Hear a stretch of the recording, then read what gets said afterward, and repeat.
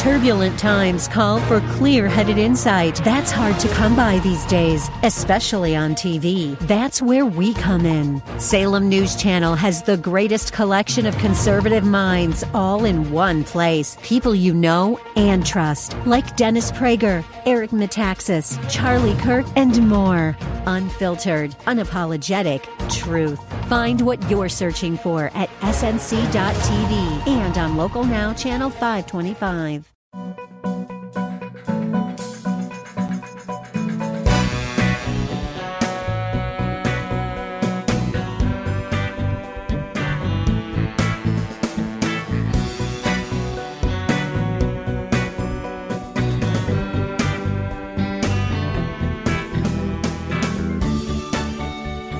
Hey everybody, Dennis and Julie. I'm Dennis, as in Dennis Prager, Julie, as in Julie Hartman. I think this is episode number 61. That is amazing. I'm not kidding. That's 61 is a lot. I know. That's how many weeks. So it's been over a year. Yeah, no, I'm not. No, it's funny. I have a different view. Oh, a little over a year doesn't seem like a long time. 61 episodes of this seems like a lot. It's a different calculation in my brain. That means there are probably 80 hours of Dennis and Julie, because usually it's an hour and 15. This is a real treasure to both of us. And I know, to people who watch and listen, I really do know that. It's not self-aggrandizing. So I just want to say, you don't even have to react. I'm serious. As soon as the music comes on, I get into a good mood. I mean, it's not like I walk around in a bad mood, but I get into even a better mood. I really, really like doing this with you. I mean, it's the highlight of my week. It's so much fun. We view these days of filming as vacation days because it's just so it is special. Chill and fun. So I also want to make clear that as much as I know you believe that, and it means a lot to me, remember, I've done 40 years of never having a co-host.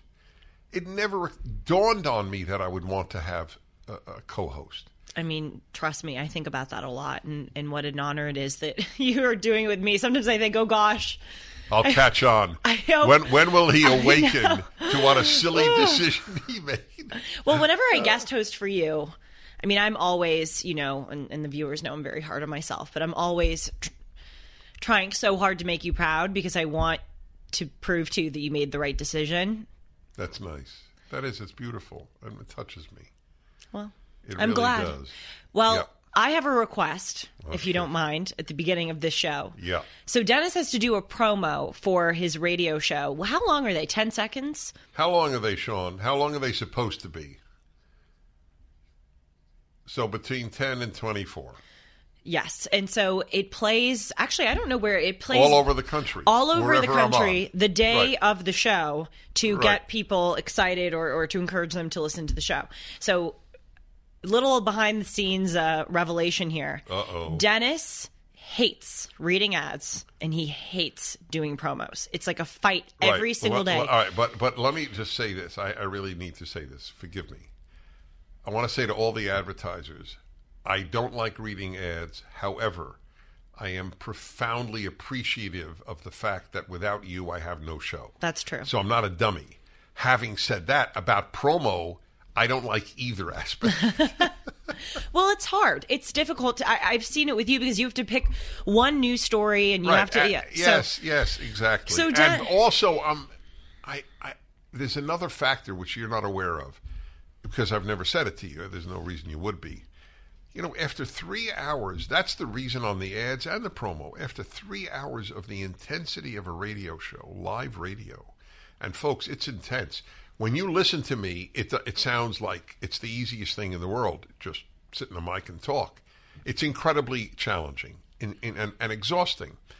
And so after that, I have to come up with the promo and read it. That's the reason.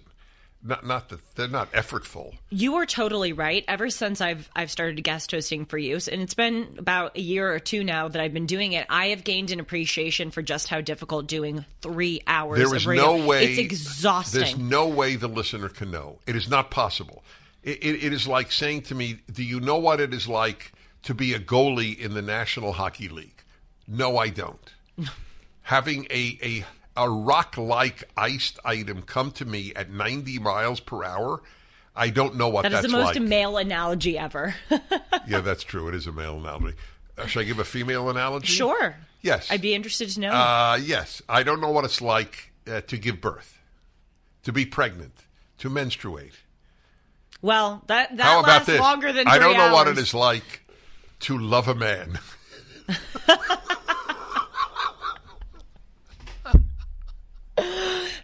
Guess that's a good thing. Okay. You know what it's like to love a man, but you don't know what it's like to be in love with a man. Okay. What did you say, Jules? I said you know what it's like to love a man. Yeah, oh, totally. But not, I love. No, because you love. I love. You love men. many male friends. Oh, that's true. Okay, so we have to play this promo. Dennis yesterday. This was his promo.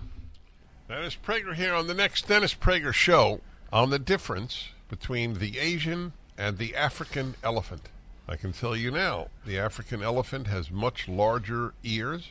That's the way to identify them immediately. Plus, you can't ride an African elephant. He will stomp you to death. Death on the next Dennis Prager show.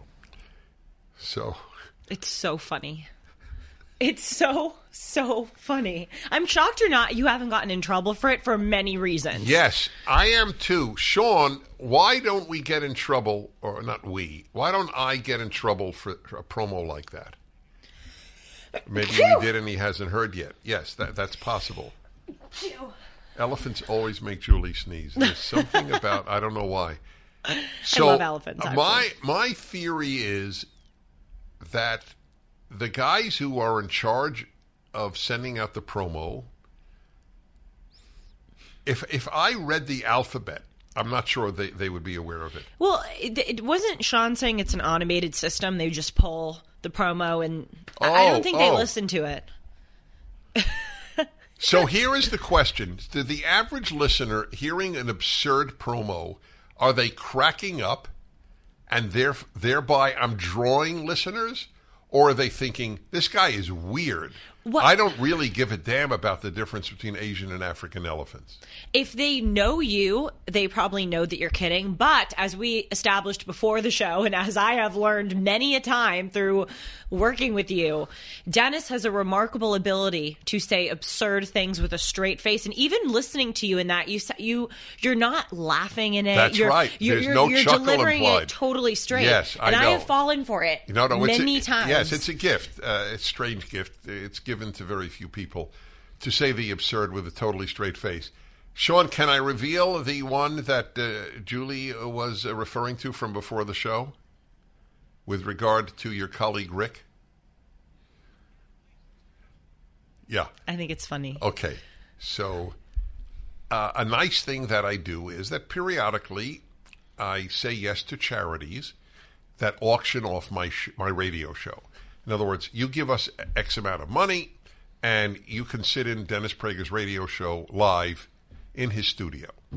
And so I raise money for charities that way, and it's a sweet thing that I do, because the truth is I rather have no one in the studio because it's very intense, but I am happy to open it up periodically to charities. Okay, anyway, so this was a lovely Mormon couple that was here.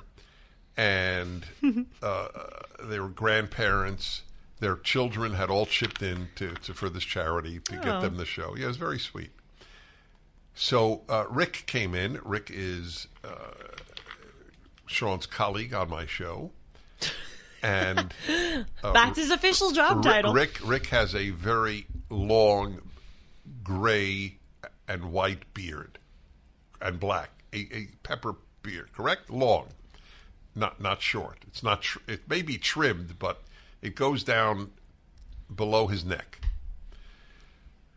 And he's there, and the subject, since I had mentioned it on the show, was transgender. And I say, Rick here, for example, he's transgender. He started out as Lucy, and look at him now, how successful his transition to male has become. So I'm thinking they're cracking up inside, because I'm cracking up inside. Sean walks them out afterwards to make sure that their parking ticket is validated at the front desk, and they whisper to him. What did they whisper to you? is that story about Lucy true? So wait, first of all, how did you remain standing up and not fall down when they did that? That is an achievement on your part, Sean. So what did you say to them? Oh, you said that. That was a good one. He said that he and I are rarely serious. But that is a treasurable moment in your life, is the story about him being Lucy true. Well, I tell the story of when it was maybe the third day that I was working for you that summer when I followed you around all day. And I went to your house after the studio and we were doing some work, and you told me that wife is Sanskrit for flaw finder. I've said it on the radio. Oh, yes. Yeah. And I go home that night back to my parents' say it slowly, house. so it might have gone right over people's heads. Say it again. Dennis told me, because he speaks many languages, and I remember we were at your house, and he goes, I actually remember exactly where we were. You were pulling out a book from the shelf. And you go, Julie, wife is Sanskrit for flaw finder. Flaw finder. Want to make that clear, yeah. And so I go home to my parents' house, and we're sitting at dinner, and my parents are like, wow, you started this new job with Dennis, what are all the things you're learning from him? And I'm like, he's such a linguist. He's so, he knows all the origins of words. And what he told me today, that wife is Sanskrit for flaw finder. And my mom is like, not, my dad just starts cracking up, and that's when I knew I got played. My mom believed, I believe it. At that moment, I went up in your father's estimation. Oh, a lot of the stuff that you say about the differences between men and women crack him up. Like Dennis is the saying, if a woman were to go in a man's head, get a male brain. Get a male brain. She would realize, he really is thinking about nothing. And if a man were to get a woman's brain, he would shoot his brains out. Right. Exactly. My dad repeats that. I'll tell one story before we move on because I think you'll find it to be funny. Also, I have to expose it is my dad. I was going to say a male relative, but this story is my dad saying it. So my dad went to a small liberal arts college that he loves to read newsletters about. He's very still involved with the college. And one night at dinner, we were sitting and he was reading the newsletter to us at the table. The basketball team scored this many points, etc. And then he goes, oh, this is really interesting. They're building a new $50 million queer resource center at the school. My mom and I are kind of looking at each other like, okay, why do we care? And I said, Harvard has a queer resource center. And my mom was saying, I think a lot of colleges have queer resource centers. My dad, totally serious, looks at us and he goes, wow, well, those queers must be a very prominent family to donate so many resource centers. That's good. Isn't it? That's a good line. Well, he said, in defense of him, he was born in the 50s. He said growing up, he said, I can't imagine. It's so inconceivable to him that word is allowed now. And you may know this, too, because growing up, he said, if you called someone queer, you were sent to the principal's office. They adopted a derogatory term. Yeah. That's exactly right. Anyway. Sorry, Dad. This is totally out of left field. This is an American saying, meaning unrelated to anything we've been talking about. And I'm only mentioning this for the foreigners who listen. I watch Julie interact with people, and I watch everybody interact because people are in my life. I watch them. I guess I don't think that's unique to me. But I'll tell you something that I have noticed that you don't know that I've noticed. Oh, okay. Yeah, you'll find this interesting. So Julie went to Harvard, as most people would know. The show started. You were in your dorm room. Are we going to say your dorm room in some college? We're not going to say where. Okay. So I suspect that a lot of people who did not go to Harvard think that people who went to Harvard think that they're superior. Not that they're not Nazis. I'm not talking about, the rest of you are Untermenschen, under people, sub people, but that they're better, deeper. They're the elite, and feel it and know it. and that's not even what I'm getting to. So I watch you interact with your peers, none of whom went to Harvard. And there is not a trace of that in you. No, not at all.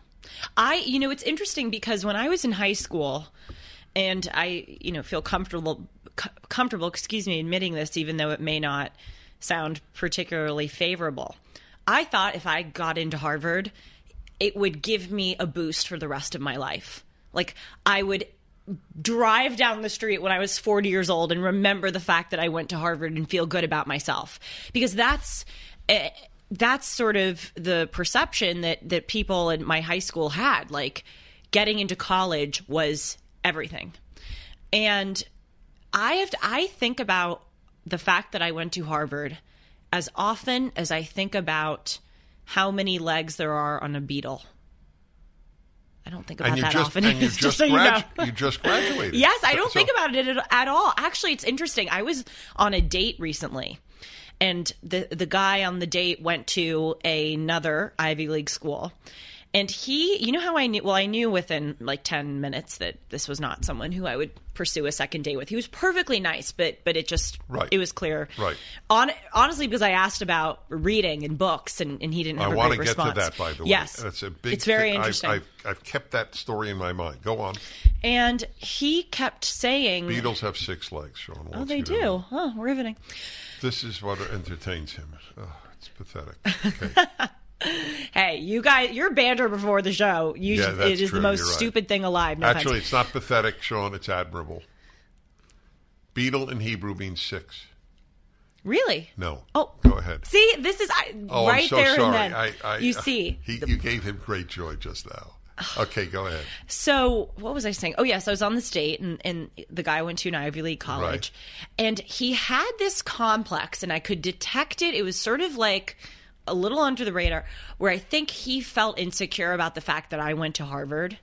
And he didn't. And he didn't. But he went to an Ivy League school. Yeah, I understand. And so he, at one point in the middle of the dinner, he was like, well, those of us who went to Ivy League school, and that's when in my head I was going, I mean, it was just, I don't know. Oh, is that I couldn't imagine thinking that way. Yes. And then towards the end of the date, he said, because I was talking about a book that I was reading that interested me, and he said, oh, I took a class, in college on a similar subject. The professor of the class was just as smart as any of the professors you had at Harvard. And that's when I detected. So that was the second time. It was the second. It happened twice in that date, and I just... So he's feeling inferior. Yes, and it was so unattractive to me, I can't even tell you. It was unattractive to me that he was talking about the Ivy Leagues. Like, I was sitting there, and I'm like, oh, you're right. It's so not a part of my daily life, and I'm not saying this in a self-aggrandizing way. I'm the one who raised the issue. I'm trying to illustrate, but I want to go further. So that it's not. I just want to make clear. Look, it's hard. I believe you because you're a truth teller. It's hard for me to believe you think about it that infrequently, but it doesn't even matter. Only because it's recent. No, I think about. Let me make something clear. I think about college a lot. I think about the times I had with my friends. I don't think that I went to Harvard. I just think I went to college. Well, I just want to repeat my point that you don't give a damn. No. I mean, if you just care about the person. 100%. Yeah, no, it's clear as anything to me because I see your interaction. So I have a few comments and questions. One question is, do you think you are typical of the kids who graduated with you at Harvard? I would say it's 50-50. I think there are some people who, you were describing earlier, think that they're the elite. There are definitely those people at Harvard. And I'm not trying to pick on Harvard. There are those people at all of these Ivy League colleges. They get off on the fact that they can wear the sweatshirt. Yeah, I would be surprised if it's only 50%. I actually think it is, because the other half... And this is what I tell high schoolers now, and I can see they don't believe me, because when I was told this when I was in high school, I didn't believe the person who was telling it to me either. But once you get in, it doesn't. You're in college. Like when I would walk down the street in college. Oh no, I know that. Once you're in, yes, I agree with that. You don't think about it. It's when you leave, you go outside, and then you say, "Look, it's called the H bomb for a reason." Well, Harvard is mentioning it in conversation. I'm just explaining for others. It's called the H bomb. Well, I'll tell you something. I'm so grateful for this job because I think for my peers who go on to work at, and again, I'm not trying to pick on this specific institution, it's just the first thing that came to my mind, Goldman Sachs, or they go on to work at these sort of big financial firms. I think the pecking order matters more in that environment. They like sort of talking about the fact that I think it's Yes, more I important to believe the people that. there. Yes. I work in an environment, it's already inside me not to care, but you don't give a bleep. They don't give a bleep. Right. No one. Well, it's so just not now a part I'll tell you one of my the environment. favorite little anecdotes. When, for all of my career, I told people, don't drive your kid crazy about what college to get into. It doesn't mean anything. And I give a very powerful, tell me if you think, and I'm totally open for you to not think I'm right, but it's a little anecdote that I say, folks, I've been on radio, let's say I said this 15 years ago, 25 years, and I have been asked about everything. People open up about their sex lives. They will ask me about my divorce. They will ask me about my kids. They will ask me my views on everything. Folks, there is only one question that I have never been asked, which is remarkable. When it occurred to me, I thought it was remarkable. Nobody once asked, what college did I go to? Here I am giving my opinions on everything, from war to peace to the economy to cultural issues, personal issues. Wouldn't you think somebody would think, hey, wait a minute, before I take your word for it on NATO, I'd like to know, you have any background? Where did you go to college? No one. For all they know, I didn't go to college. It's fascinating. You're right. Isn't that interesting? You never heard me tell that, did you? No. Isn't that interesting? I never thought that when I was listening to you for the first time. That's right. Where did he go? I was just stunned by your intelligence. Right. Well, thank you. But putting the compliment aside, that's the point. Right. You earn their respect. You're either intelligent or not that intelligent. You either make sense or you don't make sense. Mm-hmm. So I try to tell this also to young people, like you try, and I don't think it registers, but it's you're not judged by that the day you leave college. You better be damn good at what you do or bye-bye. Yes. No, I totally agree with you. I do think there are certain environments like Goldman Sachs. That's right. In the beginning. The pecking order matters. In the beginning. Totally, yes. After 10 years, certainly it doesn't. What I will say, though, and this comes at the risk of, I don't know, sounding braggadocious, and I don't mean it to. I think about this because on the one hand, I really believe it doesn't matter where you go to college, truly. The smartest people I know did not go to college or did not go to a recognizable name college. It doesn't, to me, it says nothing about your intellect or your work ethic or your character. Nothing. That being said, there are opportunities that I had Correct. going to Harvard that I know are extraordinary. That's right. And so when someone's applying, like I don't take it so far and go, no, there are advantages. There are huge advantages, and I want people to know that I recognize that. But those advantages are during those years. Yes. All I'm saying and is, maybe after, honestly, and well, only in connection. In connection with alumni, and only if you want to do a certain work, like maybe law or finance, and that dissipates over time depending on your ability. Mm-hmm. I mean, I would love... look, somebody did this, actually. They took the first 100 names of the Forbes 400 richest people. Almost none of them went to an Ivy League college. Oh, is that true? Yeah. Some of them, a fair number, never went to college or dropped out of college. Yep. Zuckerberg dropped out of Harvard. I know. He lived in the dorm across from me. They actually preserve the room where he invented Facebook. Is that true? Yes, you can go and look at the room. That's hilarious. Yeah, anyway, that would interest me. The room that he. I'm fascinated by history. I don't like the guy, but it is. Oh, isn't he awful? Yeah, he's so awful. But it is certainly an interesting thing. So, before we leave this topic, I just want to note once again, watching you, it is so obvious. I mean, there is one terrific, spectacular young woman that you're getting closer to. That I don't even know to this day. And I introduced you. Where did she go to college? You know what's so funny? I don't even know. Oh my God! Am I happy I asked? I don't know. You're stunning me. If that's not proof, folks, there is no proof. I swear, I actually feel bad that I don't know where she Oh, went to college. I have the chills. You have that answer. I was sure you would know. I don't. I have no clue. I actually feel bad about that. I feel like I'm a bad think friend. It's awesome. I think it. She did go to. Wait a minute. Nothing proves my point more than you don't even know, and you're getting quite close. I can't even tell you how little of a role it plays. I don't even think clearly about it plays no role. No role at all.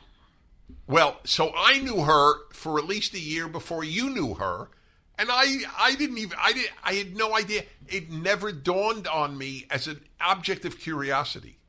It's interesting too for me because I have the best friends from college, and I had the most incredible room situation my senior year. There were 6 of us. We all were best friends. We still are best friends, and other people who weren't my roommates I'm very close to. I'm very blessed. That being said, in some ways, there are my friends outside of college I relate to more in some key ways than my friends that I have from college. It's just different. With the young woman who, why did I say young woman? I'm a young woman. That was so weird. I don't know why I said that. That's so funny. You have to keep that in there. With the young woman, I was trying to avoid her name because I don't know if she wants us to publicly say her name. That's why I said young woman. No. I'm totally happy for you to say her name. Okay. No, I know you are. I'm just protecting her in case she doesn't. It would be very odd. Anyway, you're not giving her last name, so go ahead. Yes, okay. Anne. Yeah. Who is a young woman. Oh, God, now I forgot. Oh, yes. In some ways, I relate to her more than I do with some of my college friends. Again, it's just different. Like, Anne and I talk about, I'm reading Viktor Frankl's Man's Search for Meaning, and we were talking about that. We had dinner last night. Orthodoxy by G.K. Chesterton. This isn't an insult to my college friends. They don't read religious books, or they don't read books that are sort of old traditional books. They just don't. Look, you're protecting them, and that's fine, and they have every reason to be protected because you had a wonderful relationship with them, and I know that. And it's to their credit and your credit because you didn't agree on a lot of things. Yeah, it's true. But the truth is, and this was true when I was at Columbia in graduate school. Braggart. Yeah, that's why I'm laughing. And I only mention it because it was an Ivy League school, and I remember thinking, they don't read. They read for exams, but otherwise they didn't read. Yes. Well, that's a problem because in order to get into these schools, I mean, now it's really been exposed with the college admissions scandal. It is such a rat race. It's unbelievable. I look back on the time in my life when I was trying to get into college. It is really bad. Thankfully, I went to a school that didn't have the corruption of the college. And, corruption aside, I'm just saying the process, the good grades, the activities, the sports, the whole thing was insane. And it really killed my love of reading. I since really killed it. Oh, okay. This is you, me. Wait, this is actually voracious reader. Yes, this is actually why I'm having a revelation on air. I feel like I talk about books a lot, both on this show and certainly on my show Timeless. And I think it's because I'm a bit astonished at myself as to how much I'm enjoying reading. So I graduated last May from college. In the past year, I think I've read 14 books since then, and I have enjoyed them so much. And I love reading now because I'm not tested. I'm not forced to do it. I don't have to if I don't understand every word, it's okay. I don't have to dissect every passage and find the symbol. It's just pure fun and enjoyment and intellectual fulfillment. And I think that's why I talk about it so much, because if you had approached me 3 years ago and asked me if I liked reading, I would have said no. I'm shocked.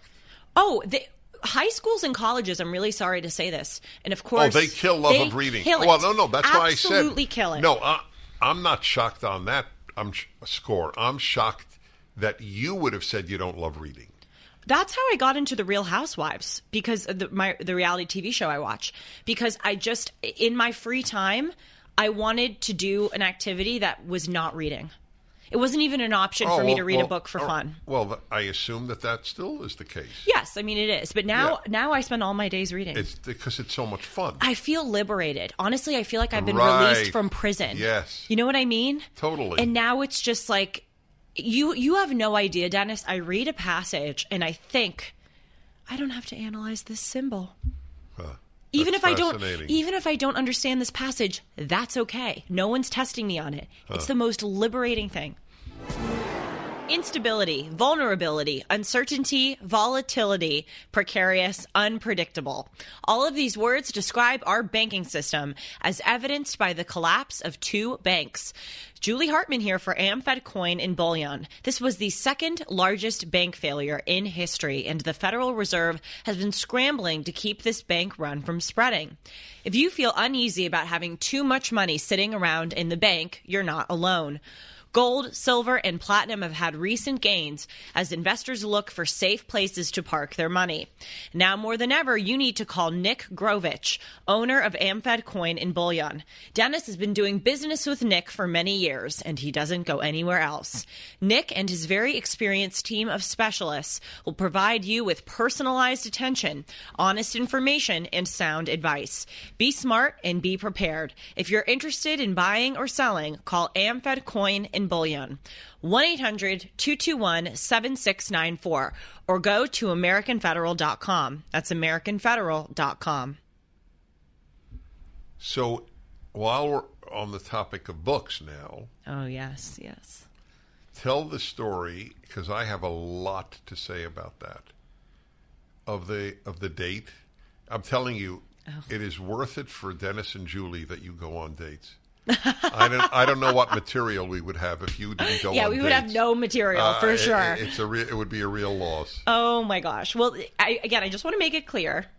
If you go on a date with me, I'm never going to talk about your name. I'm never going to, And you're not insulting. You're making an observation. And I would not insult either. Believe it or not, I do keep things private, even on this show. Right. So, I don't know why I'm grabbing a book. It's just instinct. Because you're going to talk about it. Yes, I want to talk about this book. But so actually, that wasn't a date. What you're referring to isn't a date. It was a Hinge conversation. So I matched with this guy on Hinge. Hinge is a singles a dating app. Mm-hmm. I matched with a guy on Hinge, and one of the first questions I asked was, what is something interesting that you've read recently?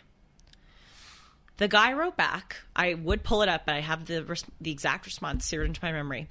He writes back, haven't read anything lately. So, that's okay. it. So, no shame. That's right. That's the problem. It's not that he hasn't read anything lately. I'm embarrassed to say. Yes. That would be fine. I'm embarrassed to say I haven't read anything lately. Even if he said, I'm not big into reading, but this is what interests me. Even if he pivoted a little bit. Right. But it was just, first of all, there were so many things wrong with that response. A, frankly, to me, that he hasn't read anything lately. But putting that aside, B, that he expressed no shame. C, that he didn't try to pivot and talk about something else that was interesting to him, even if reading isn't his thing. And number 4, no reciprocity. It was just a response to my question. He didn't say, what about you? So it's very common, Dennis, on these apps. I think it's very common. No, it's the norm. It's not just common. Yeah, you're right. It is the norm. I enter a home, and to this day, I am stunned how most homes I enter, I don't see a single bookshelf. Really? Yeah. Oh, you monitor it next time you go to homes. Wow. I guess I don't go to that many homes. Yeah, well, okay, I do. I do. It's just the nature of yes. my life in some ways. But now you could say, well, people are listening on Audible, which is perfectly admirable, or even on reading on Kindle, and all of that is true. Nevertheless, not to have 10 books worthy of one shelf. So I recommend to people, and I'll tell you on what basis, and you'll certainly identify with this, having been to my home a number of times. So I think people should have a bookshelf of books, even if they didn't read one of the books in the bookcase. You have that. Yeah, that's funny. Sean said that. That's so Sean funny. has many bookcases of books he hasn't read. So it is a statement that I value the life of the mind. I value the intellect. I value the book. So I strongly recommend that people somewhere have it.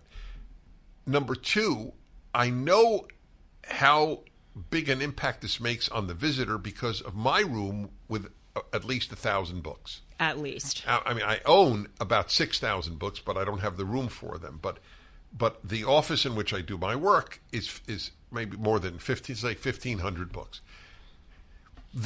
No one fails to comment on it. No one. If the woman who comes to draw my blood. No. You get your blood drawn? Well, I guess everyone does it. But why is she coming to your house to do that? Are you donating? No, I wish I could. I can't. I can't. Why? There's a reason. I forgot why. But Sorry, anyway. I hate blood. Go on. Oh, it means nothing to me. I rather have a blood test than a mosquito bite. Oh. It means nothing to me. Anyway, it doesn't matter. It means nothing to me. I do because I like to check my numbers and stuff, Okay. Sugar and all that stuff and fats. And anyway, everyone who comes into that room comments on the books. It makes an impact, and they're sort of stunned because they've literally never seen that many books in their lives. And common question, well, first of all, some people, and I find this really impressive, is when somebody will just walk around and look at the books. That's what I do whenever I'm at your house. Oh, of course. Well, obviously, and, it's you. And steal them. Oh, yeah, that's but I right. always return them. Okay, then you don't steal them. Well, the Islam book I haven't returned, but... Yeah, well, you temporarily steal them. Yes. Yep. When I was a kid, there was no house without bookcases. Mm. Now, of course, again, it was the only way to read, whereas today we have other methods, and I appreciate that. But still, it's a disconcerting part of life that the book is disappearing, as it were. It is, and it's sad because, A, I think school has a lot to do with it. They kill your love of Yes. reading. And B, a year ago, I didn't enjoy reading as much as, I mean, of course, because I was still in school, but I mean, even after I graduated in the first few months of summer, I didn't enjoy reading as much as I do now. It has taken practice for me to enjoy it. I used to become distracted when I would read 2 or 3 pages, or I would think that it was, too much to understand. And now every day when I read faster, I can retain it quicker. And it just, I really would encourage people to stick with it because I thought that I was a bad reader. It just takes practice. And now that I'm good at it, I can fly through books and it's fun. I'm at the stage in my life, and it's so exciting, where I get to create my own bookshelf. Like, I get to collect my books. My father, like you, has a big bookshelf in our house, and it's so fun because I get to go and look at the books that he's read, and I understand more about him and what he's interested in, and he can stand with me and go, "Oh, I read that after college," and that was. There's this book about the Berlin, the partition of Berlin into, of course, East and West Berlin, and he was saying, I was so interested in it in the 70s when I graduated from college. I got this book, and it can tell you the story of your life, and that's what the same thing with you. When I go to your house, there's that book of that. This is sad, but that young soldier that was killed. God, yes. And he was a student of yours at Brandeis Bardeen. Alex. Yeah. Yes. And he was killed in the IDF, right? Yep. In Lebanon. But the point is, you can tell me about that person. You can tell me about that part of your life. And now I'm at the stage where I am collecting books, and I can tell my kids one day, Dennis recommended this book to me, and, it changed the way that I view the world, XYZ. It's like a shrine to your curiosity and intellect and personality. Another thing I like about books and bookshelves are that there's so few nowadays that isn't political. And I love looking at, going into, I guess, I mean, of course, you have political books, and my dad's bookshelf has political books. But it's really nice to see it's overwhelmingly not political. Yeah, I know that. But it's 90% non-political. It's nice to see the elements of life. Like I'll see a book on Thai cuisine or Thai architecture. I go, oh, that's a fun part of life. It's very, at least for me, it's very refreshing to see the possibilities that aren't political. The lack of book reading is a bad sign because it means people aren't thinking about big stuff. Do you know, I always hesitate saying these words when I was a kid because it's often mocked. Oh, every generation says when I was a kid. But first of all, I don't know why when I was a kid it validates the following statement. It either is valid or not valid. So books were huge.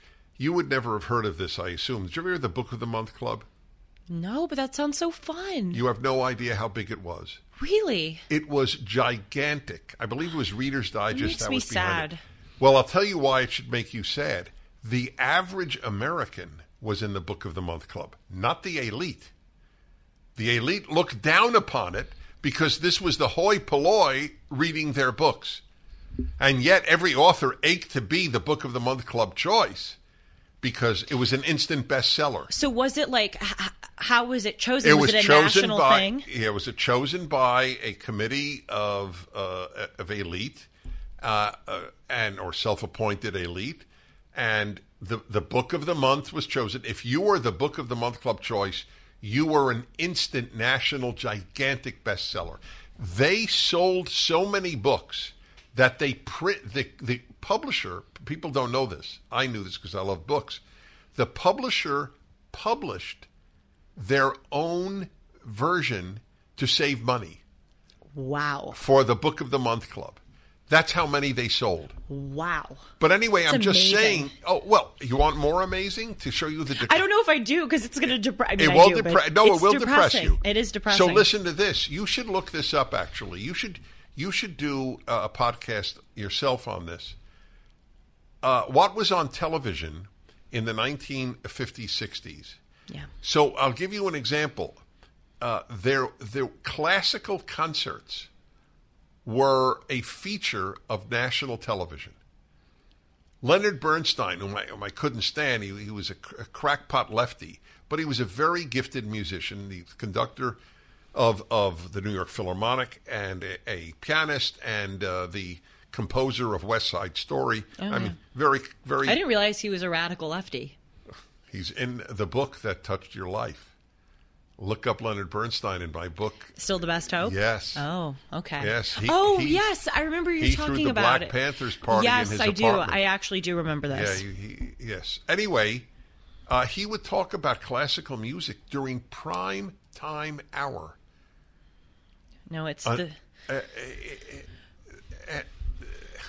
the degradation of the intellect has been very sad. Well, yeah, television and college. That's the irony. So, this is actually something that I've been wanting to raise with you. And if I want to raise it with you, then there's no better place to do it than D&J. And I'm very interested to hear, too, what you, meaning you, the viewer, think about this. So on my show, Timeless, I talk a lot about, I do Julie Noted, which is a news segment. And then I do Timeless, which are timeless, eternal subjects. I did one on, does Machiavelli deserve the charge of being Machiavellian or ruthless? I talked about cemeteries the other day, burial versus cremation, how cemetery, just stuff that is non-political and I find to be interesting. I have had a lot of people say to me, you need to shift not change my content. A lot of people like that my content is different. But they say in addition to that content, I should do like TikTok reaction videos.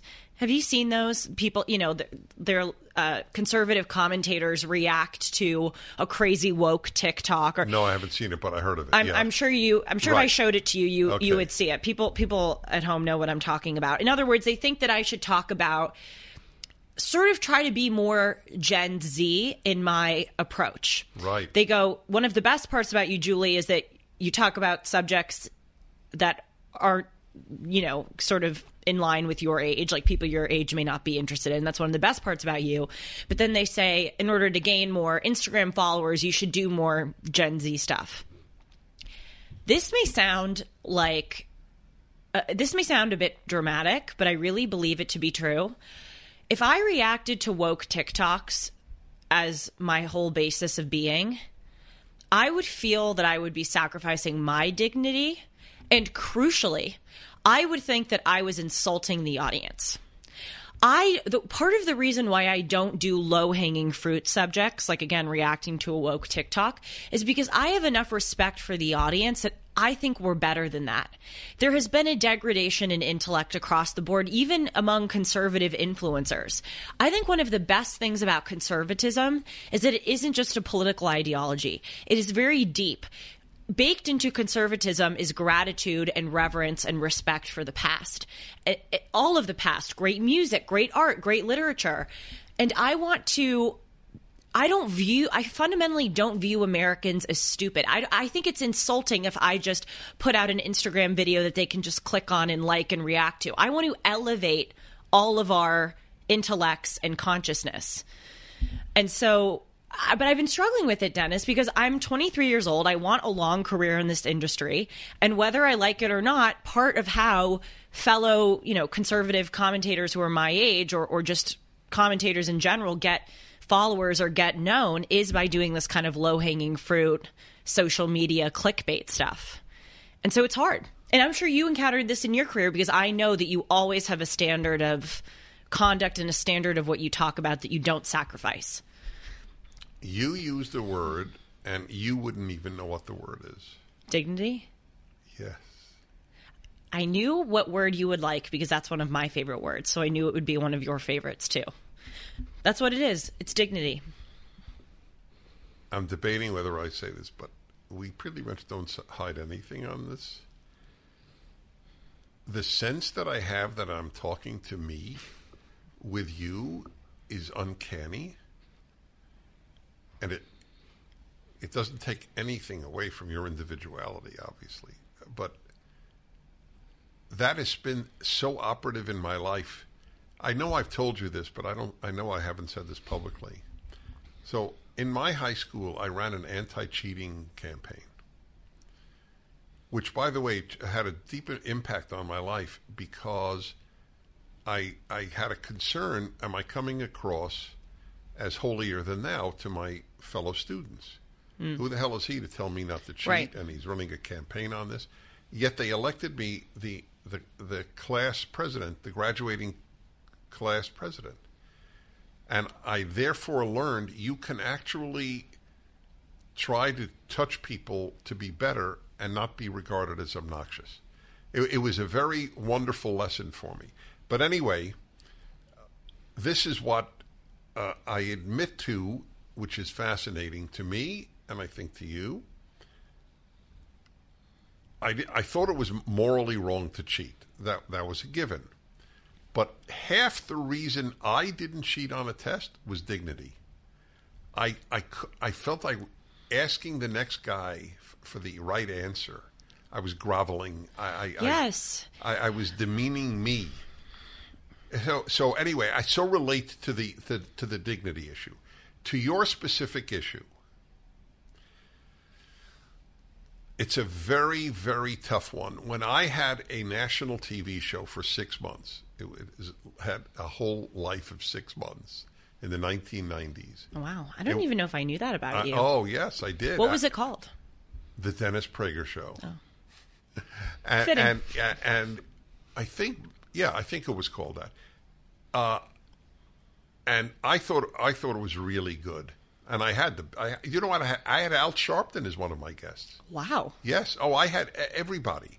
I'd love to watch. Do you have I don't tapes or something? They gave me tapes then, and as usual, I lost a lot of them.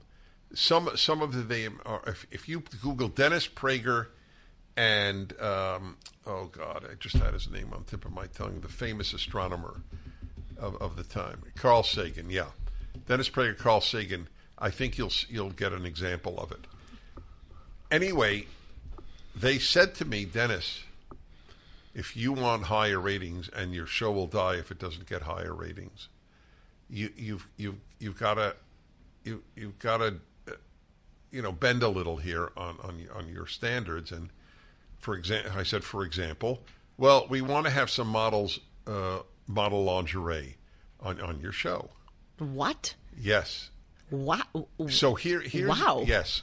Well, of course, because that's going to get ratings. By the way, you'll find this of interest. I was very conflicted because I thought, here is one argument. Damn it, have a lingerie model on and get better ratings, and then you can do all the good you want to do. Totally. That's what I'm struggling with. Okay. Temporarily Right. Okay. get the followers All right. so that you can bring people to the good. Right. So I'll tell you what I did. I don't know if it was right or wrong, but I'll tell you what I did. Since I remember thinking and telling people in my life, God didn't give me my talent so that I have lingerie models on my show. It's particularly interesting given I'm the one who objected to that, and has been roundly attacked for things that I have said about pornography, which I had no chance to even explain at length, but it doesn't matter. I'm very, very clear about dignity and about modesty and all about that stuff. Anyway, so what did I do? I said, okay, one time, literally one time, this was the ratings a week or ratings 10 days, whatever it was. But I'm not going to appear on stage with them. And I am going to talk to people from, I don't know, was it Victoria's Secret or whomever, about men, women, and lingerie. In other words, I'm going to make an intelligent subject out of what is clearly sexually provocative, the women in lingerie. So, by the way, I've never actually seen any of them. I've never seen the episode, ironically. Oh, wow. Yeah. So that was my compromise. I don't know to this day, I don't know if I was right or wrong, but that was my compromise. So you are dealing, it's not about lingerie, but you're dealing with that very, very real issue. The low-hanging fruit of TikTok, which is, not exactly what you stand for. I get it totally. So I would say that if you went my route, but doing it once wouldn't be enough. Right. But if you went my route, it would be, I'm elevating the subject. Here is what was shown. Let me give you. No, that's a very good piece of advice. Well, yeah, because you could do that. Yes.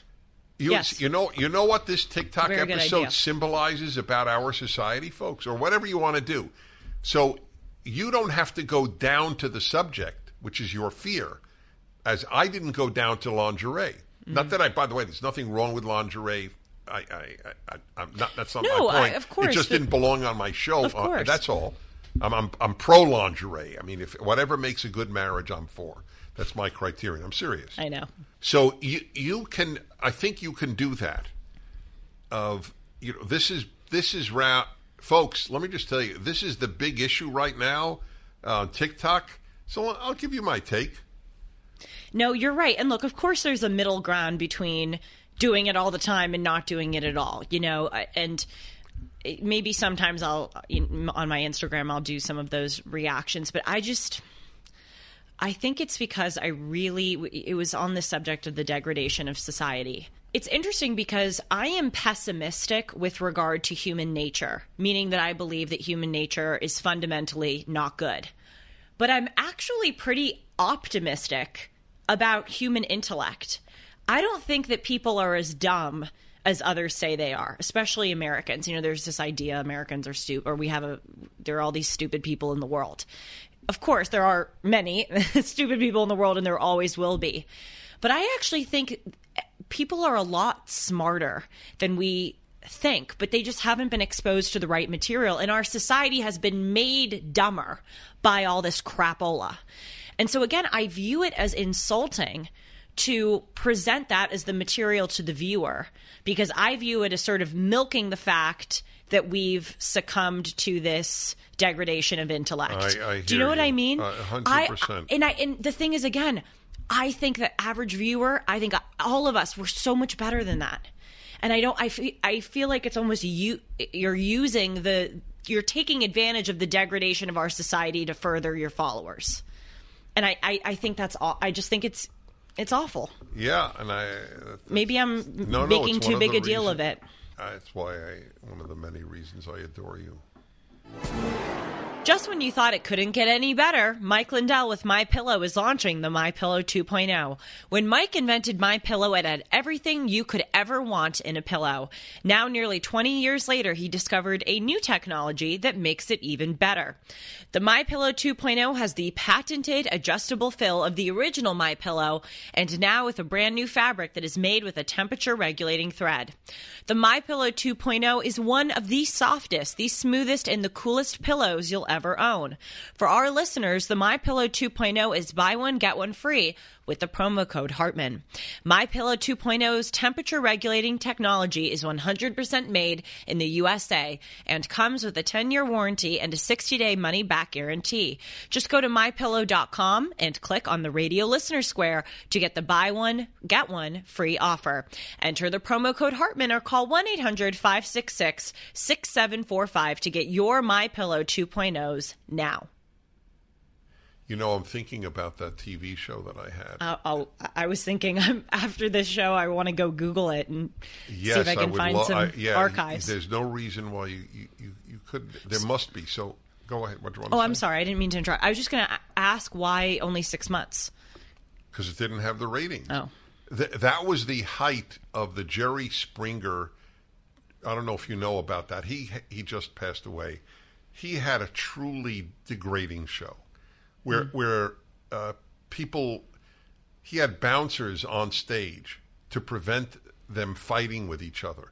Like the guy who cheated multiple times on his wife, and they come on his show, and then the woman he cheated with is brought on the show, and then the wife and she start fighting. I mean, that was common. So that was what I lost out to, and I figured, okay, look, I have to live with me. I have to answer to God, not to ratings. Thank God, I've never been money driven, and so I really try to march to the higher drummer all the time. That's what Anyway, I'm only thinking, though, when I think back at the show, so I was thinking of one episode. To this day, I mean, we're talking 30 years later. To this day, I feel guilty. This I know I've never said to you. I don't think I've ever said this even to my wife, who knows pretty much everything about me. So one episode of one of the shows, I had women bodybuilders. Oh, wow. Which, by the way, like you, I'm interested in everything. I never met a woman bodybuilder in my life. I thought this will be interesting, and it turned out interesting. But I'm incapable of lying. It's not even a noble thing in me. I don't struggle with it. I should probably have on occasion been more diplomatic, and I try never to be insulting. That's a very big deal to me. Of course, yes, I know that. These women bodybuilders had a muscular body like a man. They were not trans. They were fully woman. They identified as women, but their big thing was developing muscles, giant biceps, thighs, and a washboard stomach, ripples with muscles. And I said something to the effect, well, doesn't this make you look like a man? Which is what I really thought. And for reasons I can't remember, it's in the mists of history, I had a sense that I may have said something that insulted them. Mm. And do you know, I have never been at peace since then. Did I hurt any of their feelings by saying that? Look, I feel like I'm beating a dead horse, but you have no idea how similar we are. I remember one comment I made to a friend in 8th grade that I think was a bit insulting. Totally not, just like you, I wasn't trying to insult her, but I think it was. I don't even want to say the comment because it's not really bad at all. But it's just no. She called me. You actually know her. It's actually one of my friends. I doubt she would even remember it. Wait, have you raised it with her? No. I don't even want to go back there. It was okay. I'll tell it. I mean, it was about an award ceremony at school, and she didn't get an award. And I think I asked her, like, "Are you upset you didn't get an award?" And I didn't mean it. I sensed maybe she was down. I didn't, but I had gotten an award. I actually gotten 2 at that ceremony, and I feared that it came off as like, "Are you sad you didn't get one when I did?" Which is not at all how I intended it. But still, I've never forgotten it, and I have probably thought about it once a week since then, especially when I'm trying to fall asleep. And I feel awful about it. I don't know if I should because you have the female curse when you go to sleep. You review conversations. What do I do now? We're 23. It was 8 years ago or however long, and go, hey, by the way, when I got 2 awards and you got 0, I didn't mean to insult you. You know, I don't know if I should go back there. But the point is, I am very aware of if I've ever insulted someone. I feel horrible. Yeah, well, that one gnaws at me to this day. So what did they say? That's interesting. Well, I don't know, because I must have picked up that it was hurtful. Yes. Yeah. Well, look. By the way, I don't think it would be hurtful today. No, it would be... It might be a compliment. It may be allowing someone to express their alternative views about gender, you know? Yes. You never know. You know, you were talking about low-hanging fruit on TV, or I forget the way, the exhibitionism that you were competing with. I read John Hersey's book, Hiroshima. We talked about it on the show a few weeks ago. And one of the people who he followed, who was a victim of the atomic bomb, a Japanese man, went on the American show, I believe in 1955, called This Is Your Life. Do you know that show? Of course. Where they brought people from the past.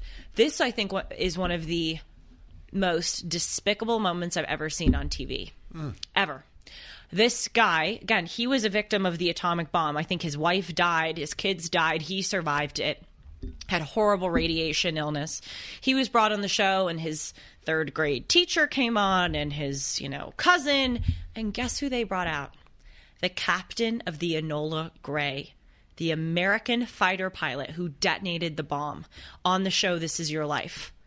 They go, and the captain of the Enola Gray, da da da da. And the American pilot came out. Oh, did I say gray? Yeah. You're right. It's gay. See, I'll never forget. I'll never forget that mistake. In 20 years, I'll be beating myself up. That's on live TV, and the victim. You could. What was the point of that? The point was the show is This Is Your Life, and they bring people from your life, and I guess from your life, the person who I defend the dropping of the bomb, but that's so insensitive. It is. Well, the point is the fact that could go on TV. It was just awful, and it's so sad, Sean. I don't want to create more work for you, but if you can, maybe try to put in video of it in this episode because I want people to see it.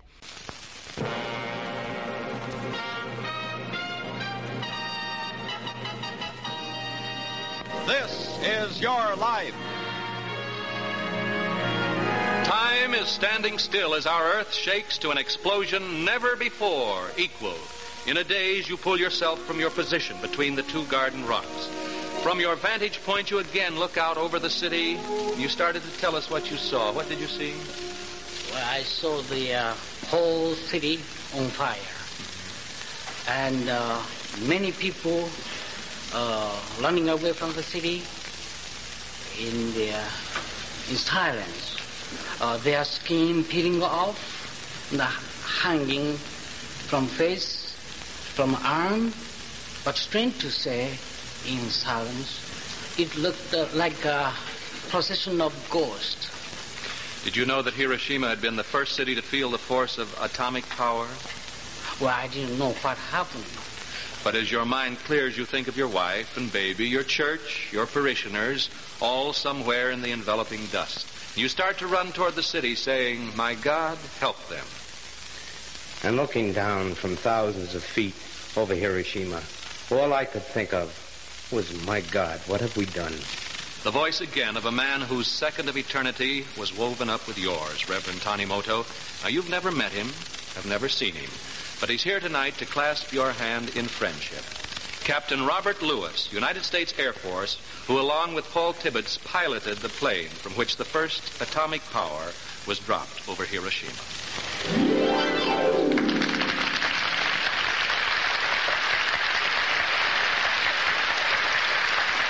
Captain Lewis, come in here close, and would you tell us, sir, of your experience on August 6, 1945?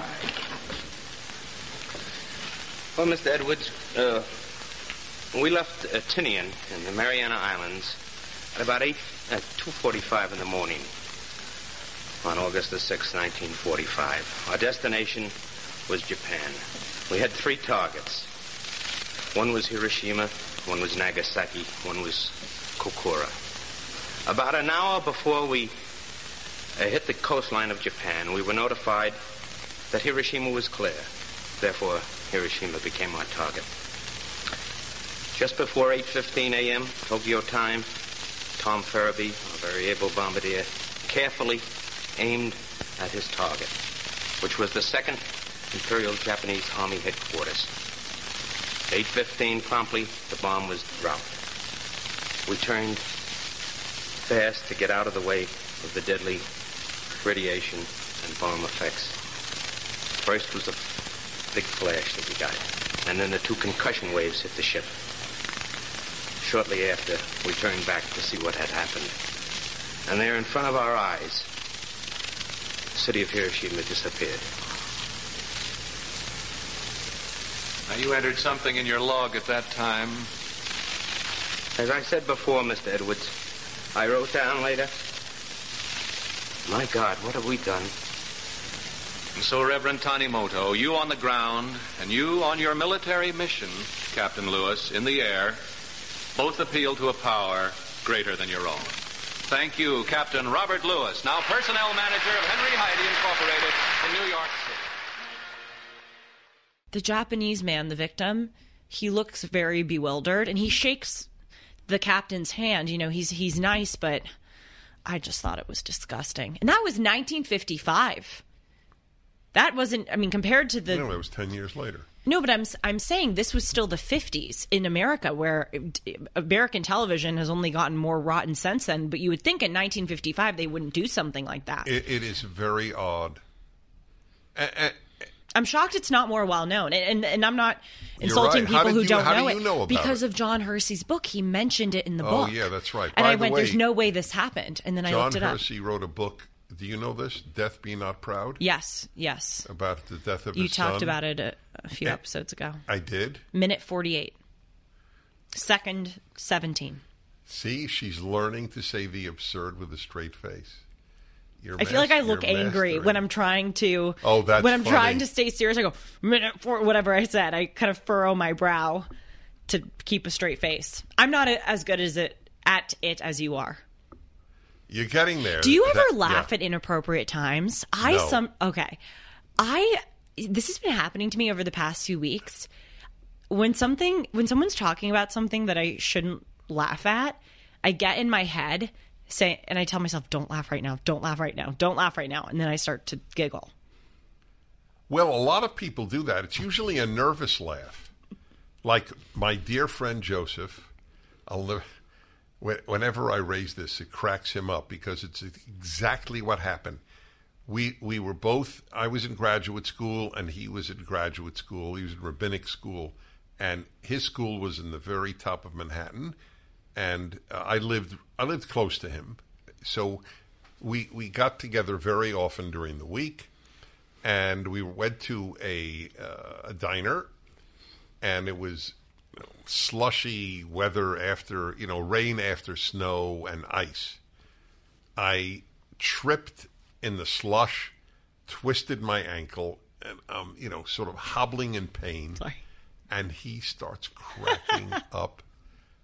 I don't think any joke ever made him laugh harder than me in agony with my twisted ankle. But I'll never forget, the owner of the diner comes out seeing me in pain and sees my friend cracking up. And he looks at me and goes, "Who is he?" And I go, "It's my friend." "Your friend?" He was baffled that I could call the guy cracking up at my pain my friend. Oh, my friends and I do that to each other all the time. What you mean when they're in agony? When in college, if like one of us would trip down the stair, I mean, we were seriously hurt. Yeah, no, I understand. But we would laugh. Of course, we would laugh at each other. Yeah, well, okay.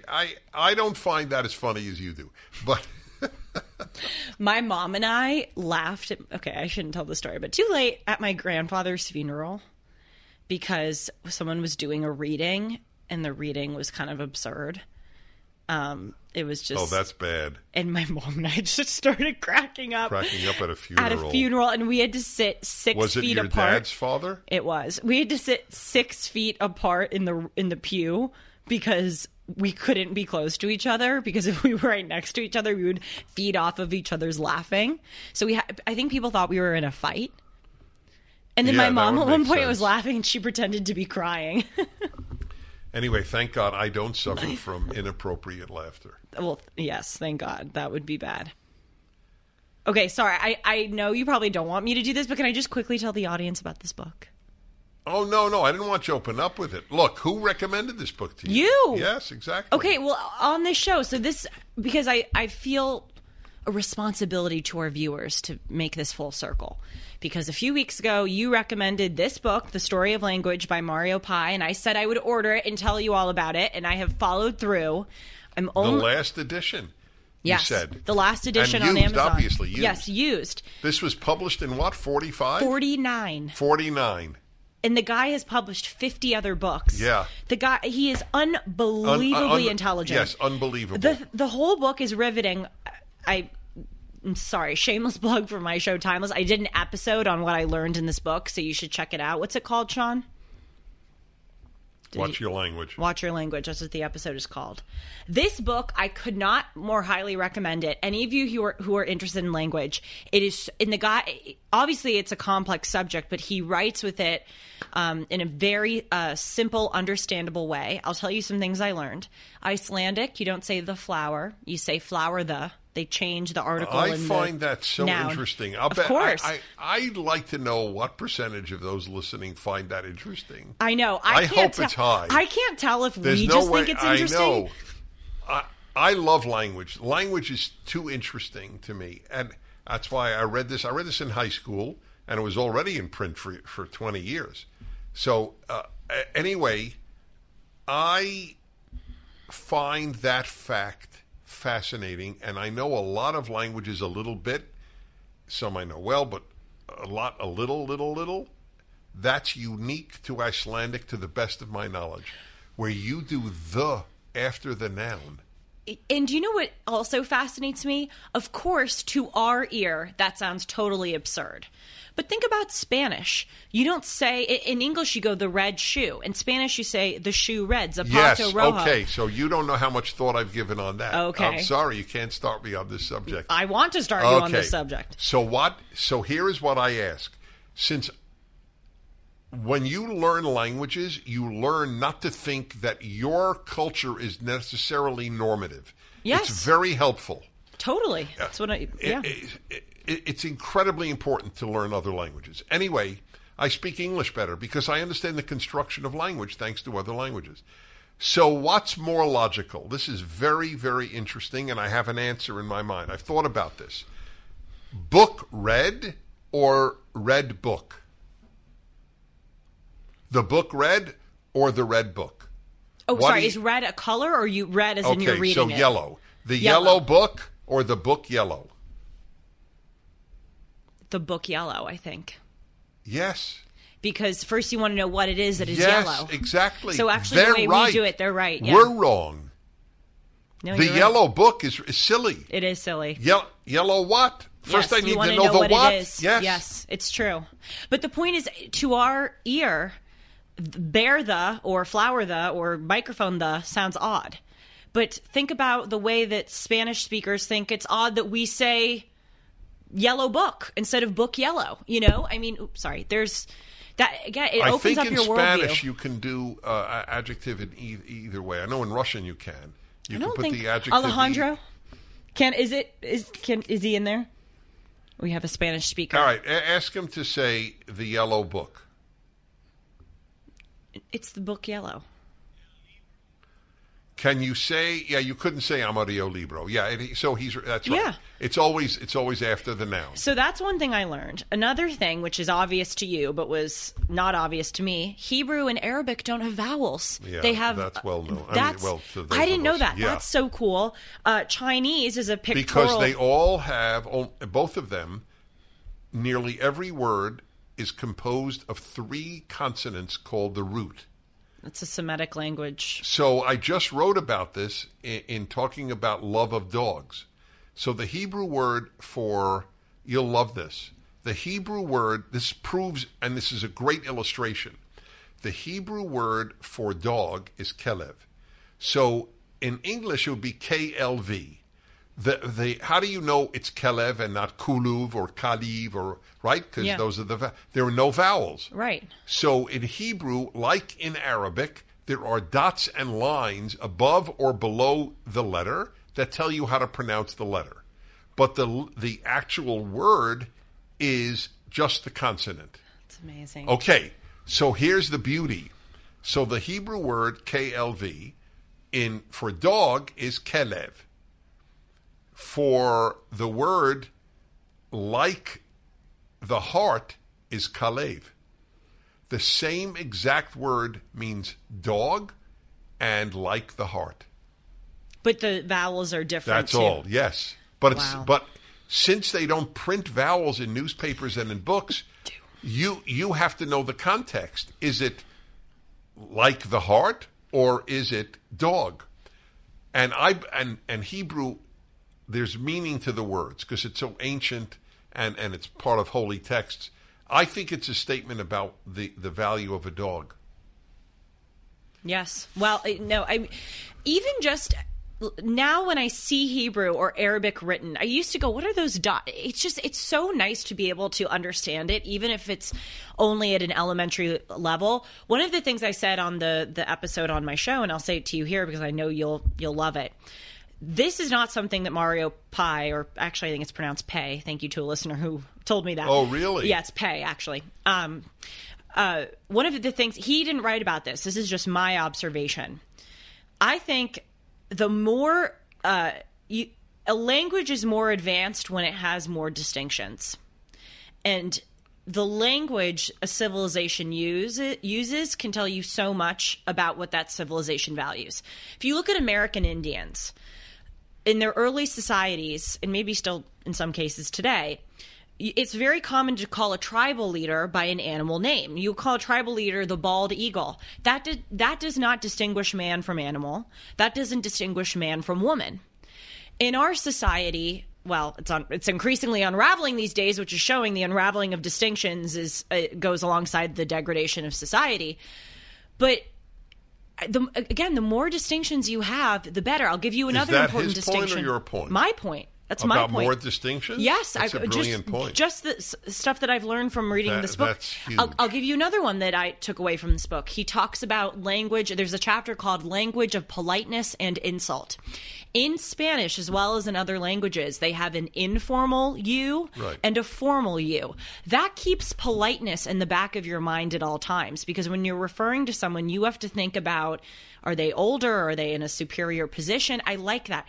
Another great thing, I love the salutations in some languages. In Russian, as you know, they say be healthy upon greeting. In Arabic, they say peace be upon you, and upon you be peace. We don't have an analog to that in the English language. We used to, though. Goodbye used to be God be with you, and it was shortened to goodbye. I could just go on and on about this. I love this book. So I know we probably have to end soon, but I have a final question. I want you to know, folks, Julie thinks this. Meeting Dennis was okay. Yes. But the fact that he brought me to this book makes everything worth it. That is what I think. Yeah. You got it. I know. So how many languages you speak? 4. Hebrew. Wow. English, Hebrew, Russian, French. Oh, I forgot about that. How would you stack up English to the languages you know? Do we have more diversity in words? Is it hard? Well, English has the most words of any language. Did you know that? No, I didn't know that. That's why I'm asking you the question. Yes, I love these things. Here's another. We'll end with this. You will love this. I hope others love this too. I know. Tell us if you do. I'm truly curious. So in 1967 was the famous 6-Day War in the Middle East. Right. So there was a Security Council in the UN, Security Council resolution, I think it was 232. For some reason that number stays with me, but I may be wrong. And in it said that Israel is committed with peace or whatever to withdraw from the territories it gained during the war. So at the time, there were 5 official languages in the UN, and English and French were 2 of them. This document was drawn up in English and French. But here's the issue. You can't say in French, well, I'll put it first. In English, it was from territories conquered in the war. Israel would withdraw one day from territories conquered in the war. You can't say from territories in French. Des territoires means from the territories. There's no way of saying from territories. So the English demand on Israel was completely different. What made it from different? The French. The territories versus territories. Territories doesn't mean all of them. Oh. From the territories is all of them. Wow. Isn't that fascinating? And so was there a dispute at the time about... No, there's a dispute to this day. Well, of course. Yes. Wow. But English is more precise in that way than French because of the distinctions element. You can say in English from the territories or from territories. You can't say from territories in French. Isn't it amazing? You wouldn't think of these things if you weren't aware of them. I know that's a colossally stupid statement, but yes. But yes, that is a great part of the English language that we have the word the.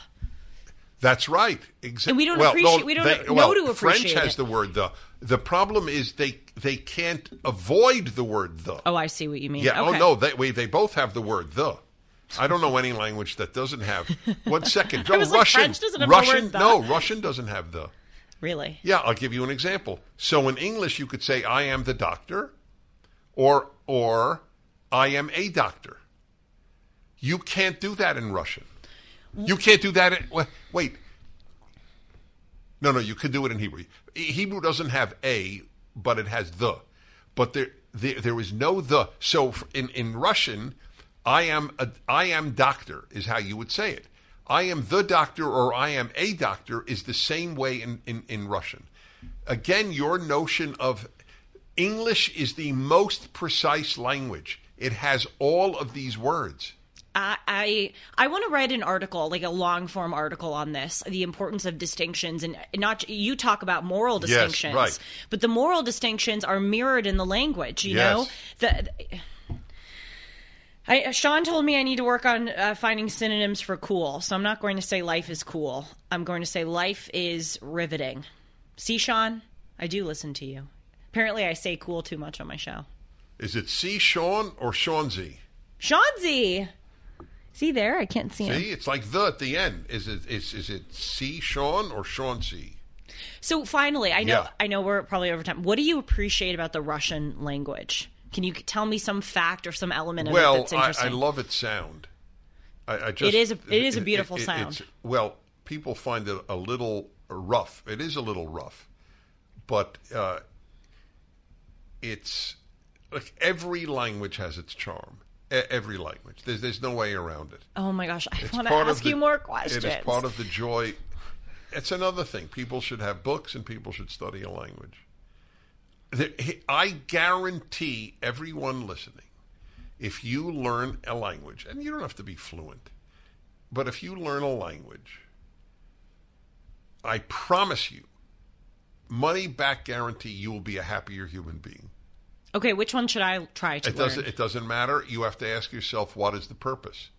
I mean, you're starting to fall in love with the Bible. Hebrew would be awesome if you could read the Torah in Hebrew. You'd go out of your mind.